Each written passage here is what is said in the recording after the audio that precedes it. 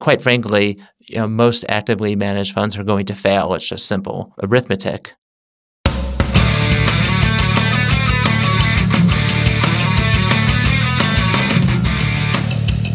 Welcome to episode 6 of the Canadian Couch Potato podcast, where we help you become a better investor with index funds and ETFs.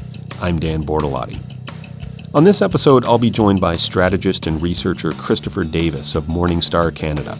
Christopher and I will discuss his research on a concept called active share. But before we jump into the interview, I want to explain a little about this concept so our discussion will be easier to follow. Back in 2009, 2 finance professors at Yale published a paper called How Active is Your Fund Manager? A New Measure That Predicts Performance. This paper introduced an idea that the researchers called active share, which is a way of measuring how much a mutual fund or other portfolio differs from its benchmark. So to give an example, imagine a U.S. equity fund that holds all 500 stocks in the S&P 500 index. That fund would be identical to its benchmark, and it would therefore have an active share of 0%. And that would be an index fund. Almost by definition, pure index funds have an active share of 0. Now, imagine an actively managed U.S. equity fund that used the S&P 500 as its benchmark index, but the manager only likes half the companies in the index. So he eliminates the other half from the fund, and then he doubles up on the stocks that he favors. So this fund would have an active share of 50%. Meanwhile, a manager who concentrated his bets on only 50 of the 500 stocks in the index, or 10% of them, would have an active share of 90%. Now, the goal here is to be able to identify managers who are genuinely active, that is, those who act on their beliefs rather than simply buying just about all of the stocks in the benchmark and then just tweaking around the edges. So the researchers claim that by doing this, by looking for funds with high active share, you can improve your odds of choosing those that would go on to beat their benchmark. Active share predicts fund performance, they declare in the paper. Funds with the highest active share significantly outperform their benchmarks both before and after expenses, and they exhibit strong performance persistence.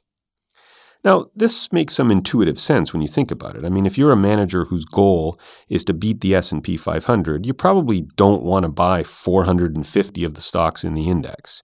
Because if you do, chances are pretty high that your returns are going to look very similar to those of the index, and after fees, you're probably going to lag.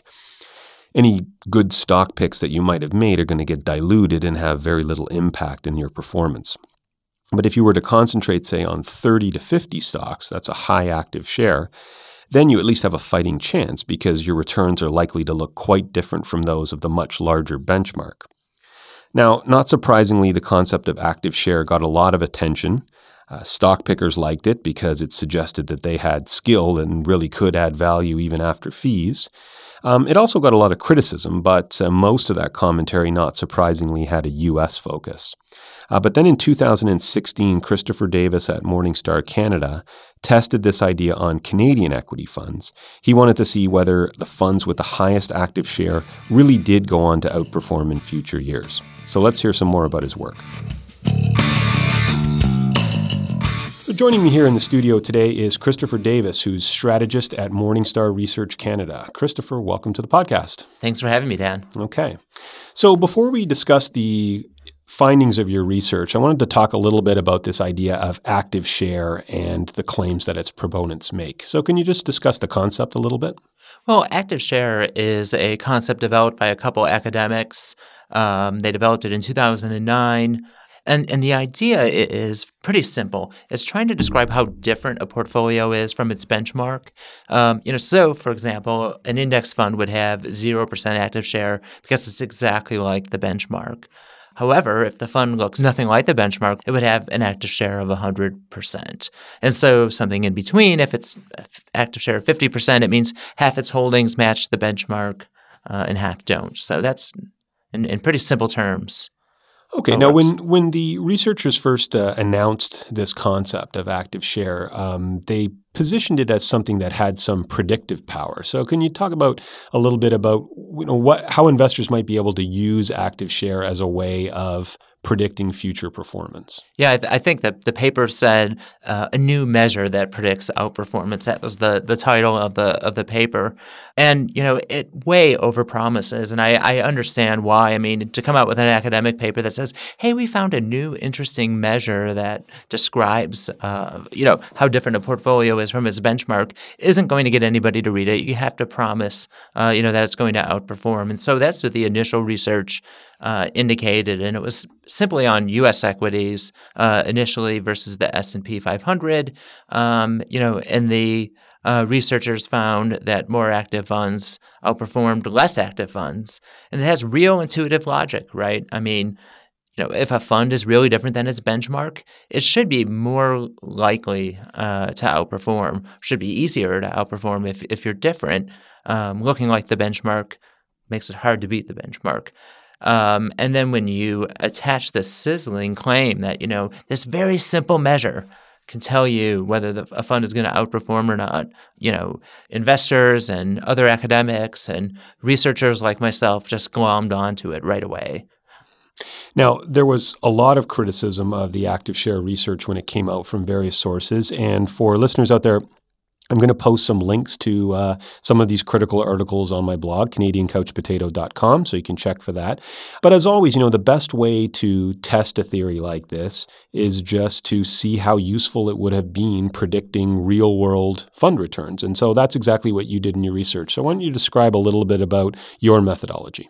Yeah, so, we didn't want to just look at the Canadian universe over the past 10 or 15 years, see how the funds did, and then looked at their active share and then drew some conclusions. We wanted to see that if you, put yourself in investor shoes 5 years ago, 10 years ago, and chose the most active funds, how you would have done over the subsequent time period. So we did that over a 15-year time period from 2001 to 2015, broke that into two 10-year periods. And then we broke those 10-year periods into two 5-year periods. The first half would be what we would call the observation period. We wanted to see what the average active share would have been over that period. And at that end of that 5 years, you as an investor would be looking back to see how active the funds you're thinking about investing in were, and that's how you'd be making your decision. So, we wanted to simulate our study using that methodology. And then we just looked to see how the funds did over the next 5 years, and ranked the results by quintile, and came to our conclusion that way. So just to clarify then for listeners, so the two 10-year periods came over a 15-year span, so there was an overlap. So the first period was 2001 to 2010. That's right. And then the second one was 2006 to 2015. And so if I understand correctly, the idea would be, let's say in the first period, from 2001 through 2005, you would look at the percentage of active share in the group of funds. That's right. And then you would see how that percentage of active share would have been useful or not in predicting the performance in the next 5 years, so from 2006 to 2010, right? And then you did the same thing for the second 10-year period. Right. I should hire you as the spokesman for my paper. And so with that methodology clear, then what would you describe as the sort of top-line findings? In other words, what was the relationship between active share and subsequent performance? Well, it depends on the period, and I think that's the most interesting finding here. Our first period that we looked at, the first 10-year period, active share was not just useless in predicting performance. High active share actually led to worse performance. And then when we looked at the next 10-year period, the opposite was true. Higher active share led to better performance. So, a really robust measure should work, over multiple time periods. And we didn't see it in our case. And there are other studies out there as well by Morningstar and others that have made similar observations. Mm-hmm.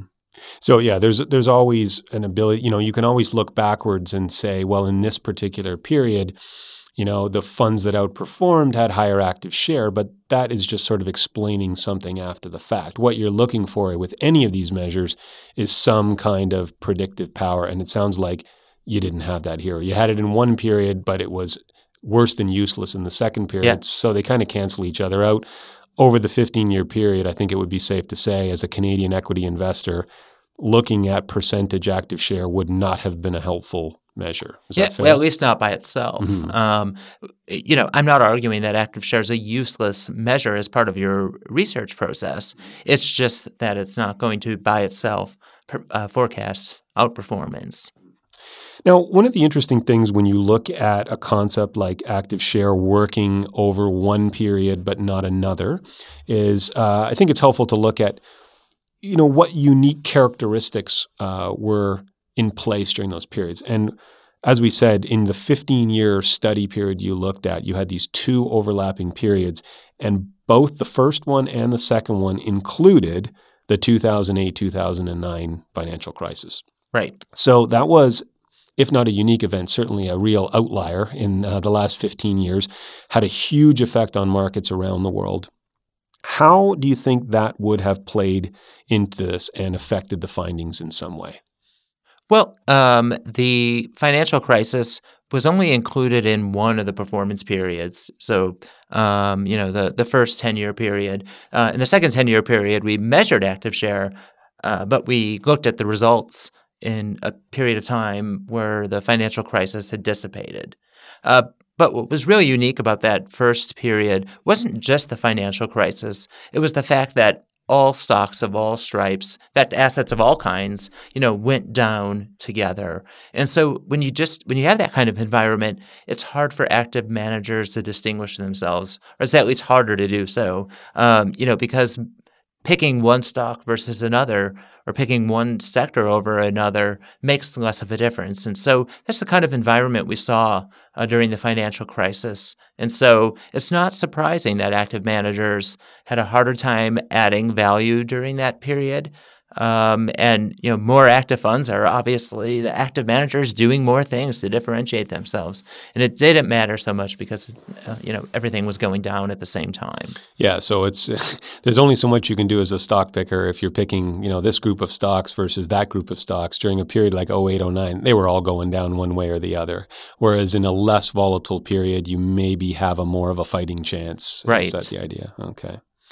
I did want to ask you as well about active share and risk, because one of the criticisms I hear about index investing frequently is that it's riskier than active management because there's no place to hide is what, the quote that you'll hear from time to time. The idea being that as an active manager, you have a little bit more control over underweighting or excluding altogether specific companies that you think might be overvalued or highly risky. And you can go into cash. Yeah, exactly. Now, what did you find in the study in terms of the relationship between active share and risk? Well, I think this was probably, the biggest surprise, because we assume taking risk or deviating from the benchmark is risky, that it puts your portfolio at risk for losses or will make your portfolio more volatile. And, we found that really wasn't the case in either of the periods we studied. Highly active funds were just as volatile as less active funds. They suffered similar losses in down markets. So it really doesn't hold water from that perspective that, index funds or index-like funds are, somehow more or less risky. Where there is a difference, though, is index-like funds tend to have less volatility or tracking error versus the benchmark. So if you're really worried about how volatile your fund is versus the benchmark, then yes, more active funds are more risky. But if you think about risk in the way most normal people do, what's my risk of losing money? Or thinking about risk as, more semi-normal people think about in terms of just pure volatility, activeness within the Canadian context, really didn't make a difference. Yeah, I think it's really only people in the investment industry who measure risk according to volatility versus the benchmark. And so, what that means, for listeners who might not be familiar with this idea, it's so if the benchmark is up 10% one year and your fund is up 11 or 9, there's some deviation from the benchmark. And if you are an active manager or a financial advisor and you're benchmarking your returns against an index, that is a risk to you because it makes you look bad.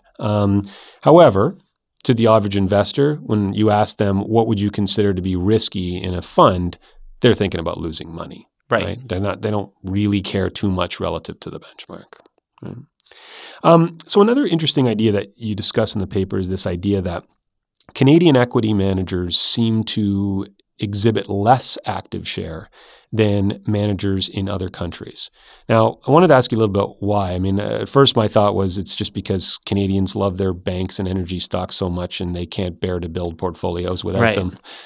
So why is it that Canadian equity managers seem to, just in general, have less active share in their funds? Yeah, that's what I thought going into this, and especially talking to Canadian equity managers all the time. They're just a bunch of benchmark huggers. They're afraid to take bets versus their benchmark. And yes, Canadian equity managers on average are less active, than managers who invest in the U.S. or invest globally. But part of that is just a reflection of what the Canadian market looks like. A really compact market. There's 300 or so stocks in total in the benchmark. It's concentrated in a few sectors. And so you really don't have a lot of choices if you want to deviate. And if you do, you're taking a potentially big risk to your career, at least. When you do deviate, the decision to distinguish yourself from the benchmark might pay off over the long haul. But unfortunately, as you know, investors are often very short-sighted. And when we ask managers, one of your potential advantages is thinking more long-term than the market. Why don't you do so? And they're like, well, I agree with you, but my clients expect me to outperform over the next 1 to 3 year period. And if not, we're out the door. There's an immense career risk to deviate from the benchmark, and it's more costly to do so in Canada than in the U.S. If you leave out a couple banks in Canada, you're making a bigger risk than leaving out you're taking a bigger risk than if you had left out, let's say, Wells Fargo or Citi or JP Morgan, if you're an S&P 500 kind of investor. Yeah, it's sort of difficult to imagine a Canadian equity manager, not holding at least some of the big banks in significant proportion in their fund. Or, if you're the Canadian equity manager who decides you're not going to hold any energy stocks in your fund, well, now the chances of you outperforming or underperforming the benchmark become huge, which is great if it works out for you. Yeah. But boy, you're probably going to get fired if it doesn't. Right? Yeah. I mean, it's a huge risk, and you're going to outperform in years like 2011. But you would have looked awful last year by skipping out on energy. Investors really don't want to cope with those kind of wild swings, and neither do their managers. Now, related to this idea is a term called closet indexing. Yeah. And my understanding is that this is a phenomenon that's unusually common in Canada as a function of the characteristics we just talked about the concentrated nature of the Canadian benchmark. So can you talk a little bit about what closet indexing is and why it's generally considered a recipe for underperformance? Well, closet indexing, it's a very cleverly named term. It simply means that you're an actively managed fund by name only. Your portfolio looks a whole lot like the benchmark, but you're selling a portfolio at actively managed prices, and so that's why it's doomed to fail. Cost is very predictive of long-term returns, so higher cost funds tend to underperform. And if you look like the benchmark, it's going to be really hard to outperform a high expense ratio. So that's why closet index funds get a bad rap, and justifiably so. But I think the active share literature is a bit unfair in how it has these, absolute targets in what constitutes a closet index fund. And by that I mean anything that has less than 60% active share, is considered a closet benchmark or a closet index fund. That means most funds in Canada are closet index funds, but it also means almost all Canadian-based global equity funds are, highly active managers. And it just kind of defies reason or credibility to think that, Canadian asset managers tell their Canadian equity managers, don't take any risk versus your benchmark. But then, turns around and says to the global equity managers, go out and be cowboys, take all the risks that you want. It's just in the nature of the beast and the benchmarks that they're competing against. Yeah, at first I kind of thought it was just sort of the Canadian or the Canadianness of equity managers. Yeah. Are they just by nature more conservative, less willing to take risks? But you're saying not really. It's just they're much more constrained in their choices when it comes to a Canadian equity fund, and when they're given much more flexibility in a global equity fund, then they take advantage of it. Right. So I don't think that this is intrinsically a risk-averse market, at least from a portfolio manager standpoint. I think the investor base often, can be maybe more conservative versus some of their global counterparts. I'm originally from the U.S., and I would say investors there have a bigger appetite for risk. Okay. Yeah. That's an interesting behavioral concept for another podcast, for sure. So I did also want to touch on the concept of fees, because in your research, you used performance data gross of fees. So in other words, you ignored the fees on the funds, which actually makes perfect sense for research purposes, because if you're going to compare different fund managers, you need to level the playing field. And so if someone who's managing a fund that charges 1% might be less skilled than one managing a fund that charges 3%, and we want to remove that and test the skill level, right? Right. But as you know, and as you referred to in the paper, investor returns are always net of fees. And so how is cost correlated with active share, and how does that affect the end investor? Well, more expensive or more active funds are more expensive, and considerably more expensive. On average, the least active funds had a MER of about 1%, and this is in the fee-based channel, so you don't have trailer fees or advice fees or anything like that. And the most active funds had expense ratios or MERs of 1.6%. So pretty big difference between the most and least active funds. So even if you believe that higher active share leads to better performance, and the data really doesn't bear that out, but even if you decide to ignore my findings, in reality, more active funds may underperform just because they're more expensive. All right, so we talked right at the beginning of our interview about the idea of active share as a predictor, and the findings, I think, are pretty clear. It's not really a useful predictor for future performance, at least not on its own. So what is the best predictor of future fund performance, if you could narrow it down to a couple of factors? Okay. Well, price is probably the most useful predictor of returns. And the reason it's so useful relative to other predictive factors like returns is because all of those other predictive factors really don't work. So, past performance is not indicative of future results. But fees are predicted because you know what they are. You can forecast what they'll be over the next 3, 5, or 10-year periods with quite a bit of precision. You know what kind of returns the market is likely to give you over the long haul. And so I can forecast what percentage of the fund's return is going to be frittered away in fees. So I think it's really important to pay attention to that. And then there are other elements that perhaps on their own aren't predictive, but when you add them together, we've found them to be useful. So,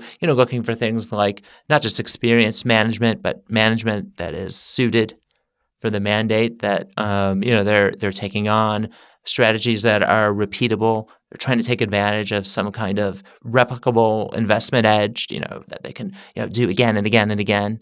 Good performance over the long haul is kind of a proof statement that what they're doing is working, perhaps. But I think you have to look at the complexion of that performance. Does it make sense given the given the strategy? So if they say they're a conservative investor and they did really well in wild and woolly 2016, where materials were off to the races in Canada, then I'd question whether they really have a conservative approach. So performance always tells a story, even if it's a story you don't necessarily like, at least in the short term. If it's consistent with what the fund is trying to accomplish, we tend to look more positively on those kinds of funds.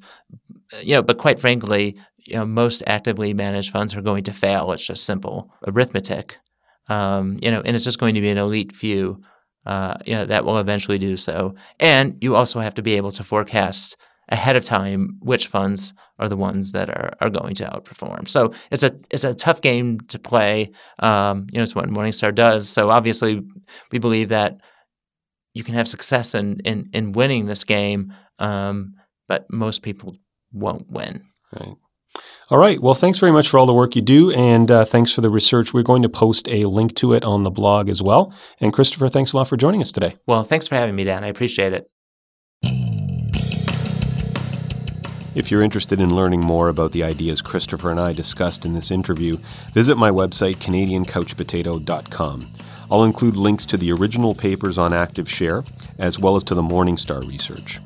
Unlike academic papers, Christopher's report is not technical at all. It's quite readable, and I was very pleased to see that he even includes a couple of Monty Python references. Now go away or I shall taunt you a second time.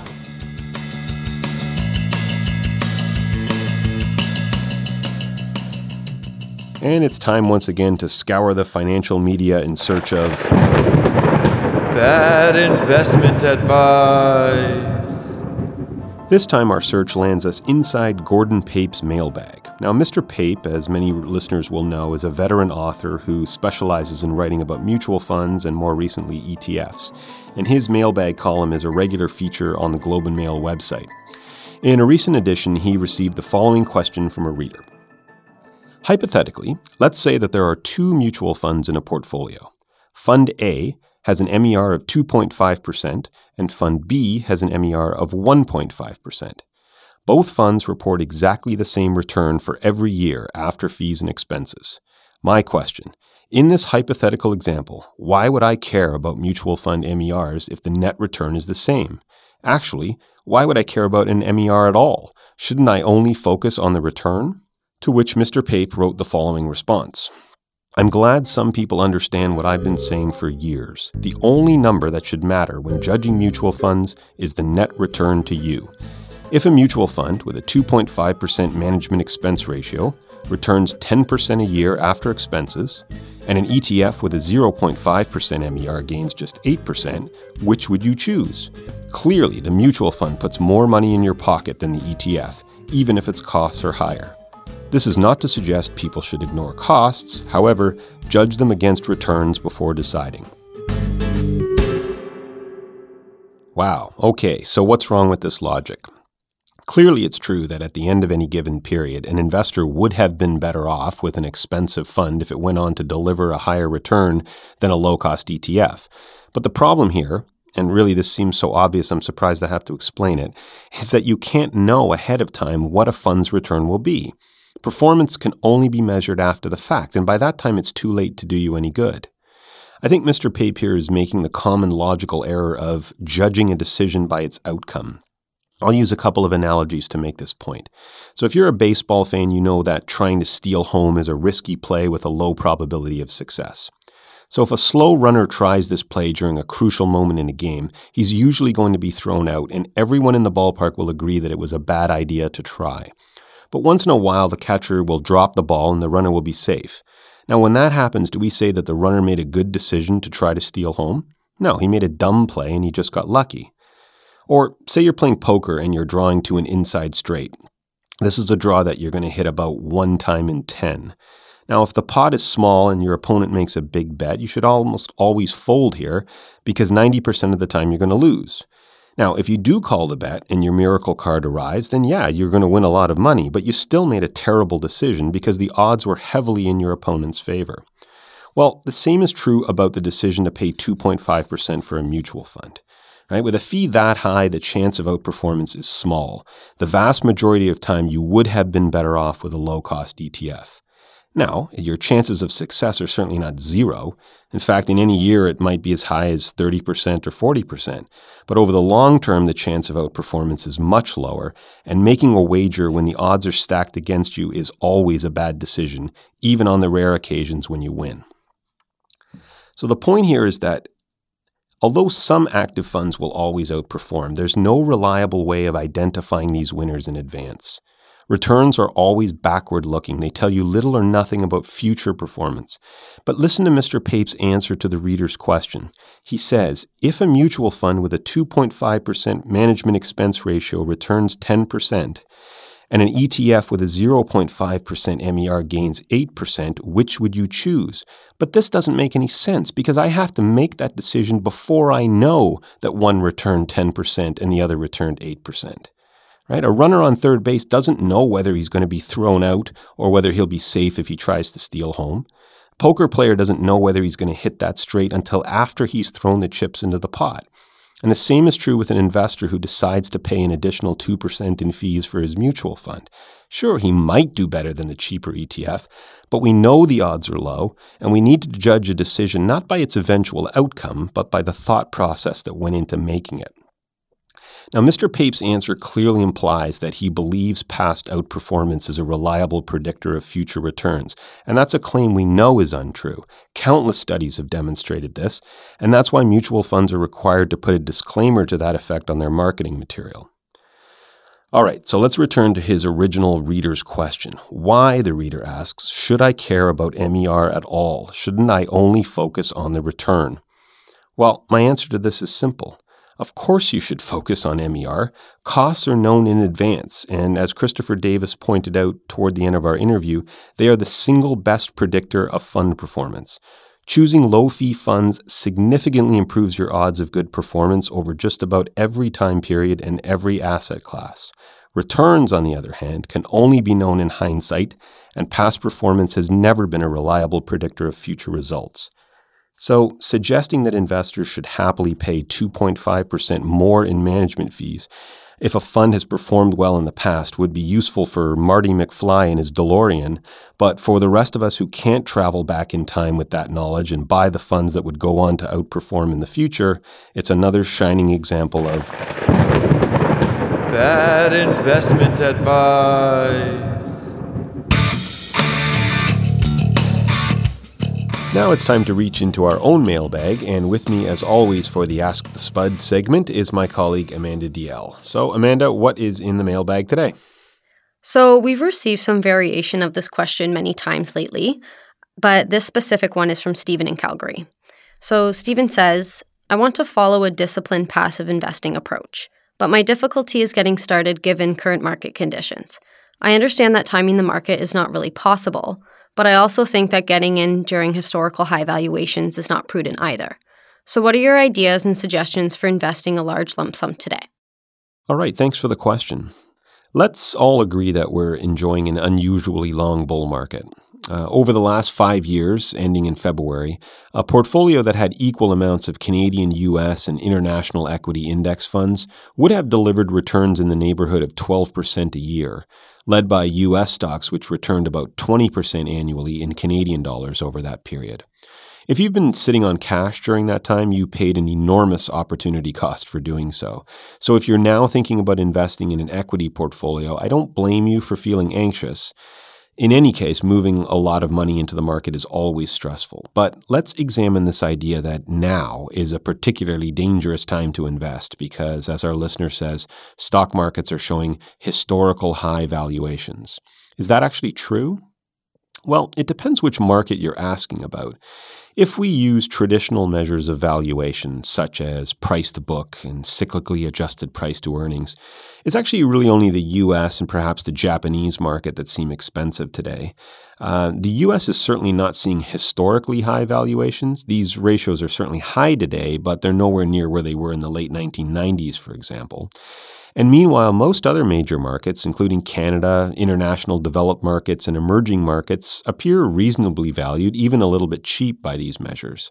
So the U.S. might be overvalued, I don't know, but if you plan on building a diversified portfolio, you're not making an all-in bet on a single market, and I think it's helpful to keep that in perspective. Even if we agree that not all markets are overvalued, what about this idea that markets are now at an all-time high and that this suggests that they're due for a correction? So indeed, as of early March, the S&P 500 was not far from 2,400, which is uncharted territory for this index, so it is near an all-time high. But let's remember that a stock market index, it's not like a thermometer. It doesn't move up and down according to some fixed reference point. It's designed to increase as the stock market itself grows.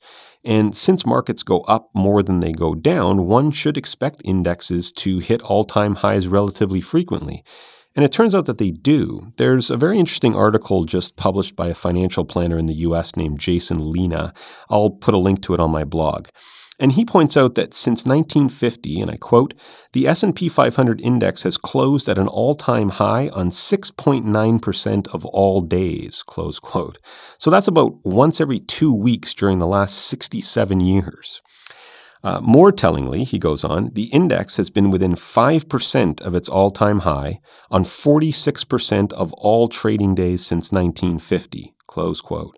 So if you're concerned about investing when the market is near an all-time high, it turns out that that's true about half the time. Now, what about this idea of waiting for a pullback and using that as an opportunity to buy cheaply? It sounds like a great idea, but this too is fraught with all kinds of challenges. So first, a pullback might not come for a long time.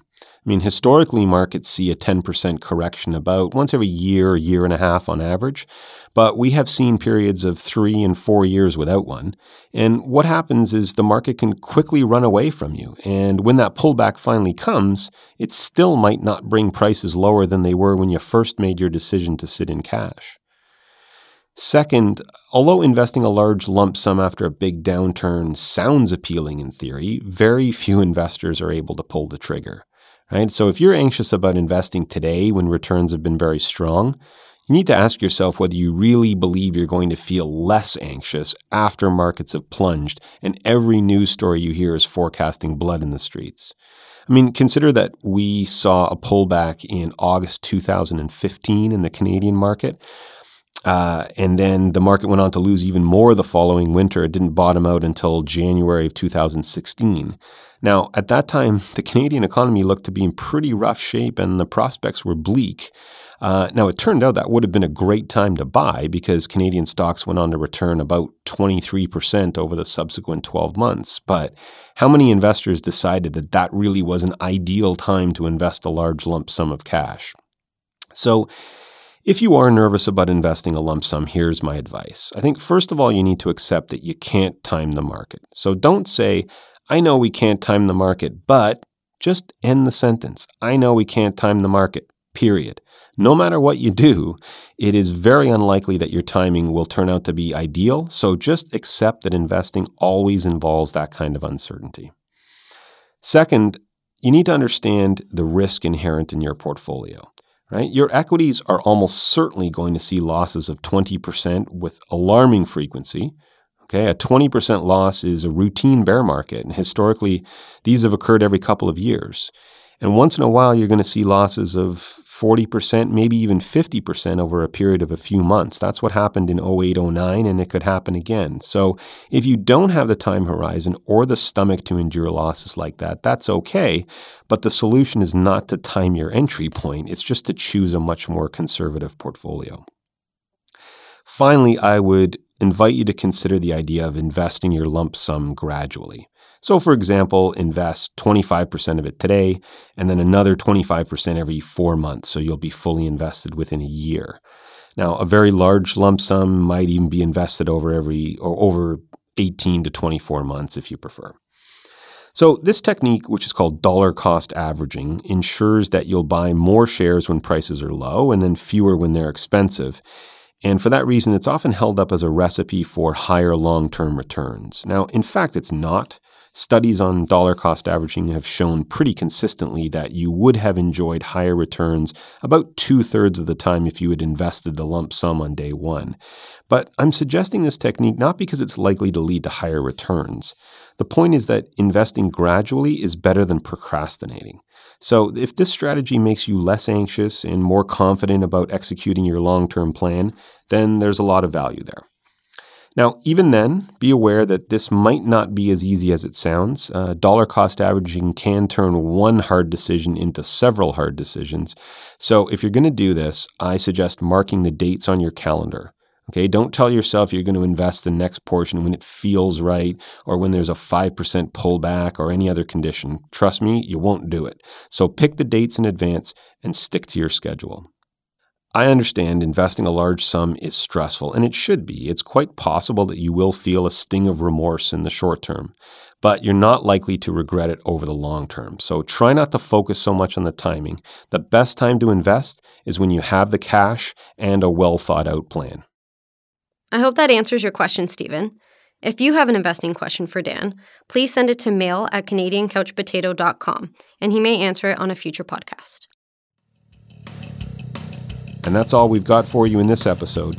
Another big shout out to the folks who make it happen behind the scenes. Nick Jaworski, Tara Hunt, Nicole Pomeroy, Amanda DL, and the rest of my colleagues at PWL Capital. Don't forget to leave us a review or rating on iTunes if you like what you hear. Thanks for listening. We'll see you next time.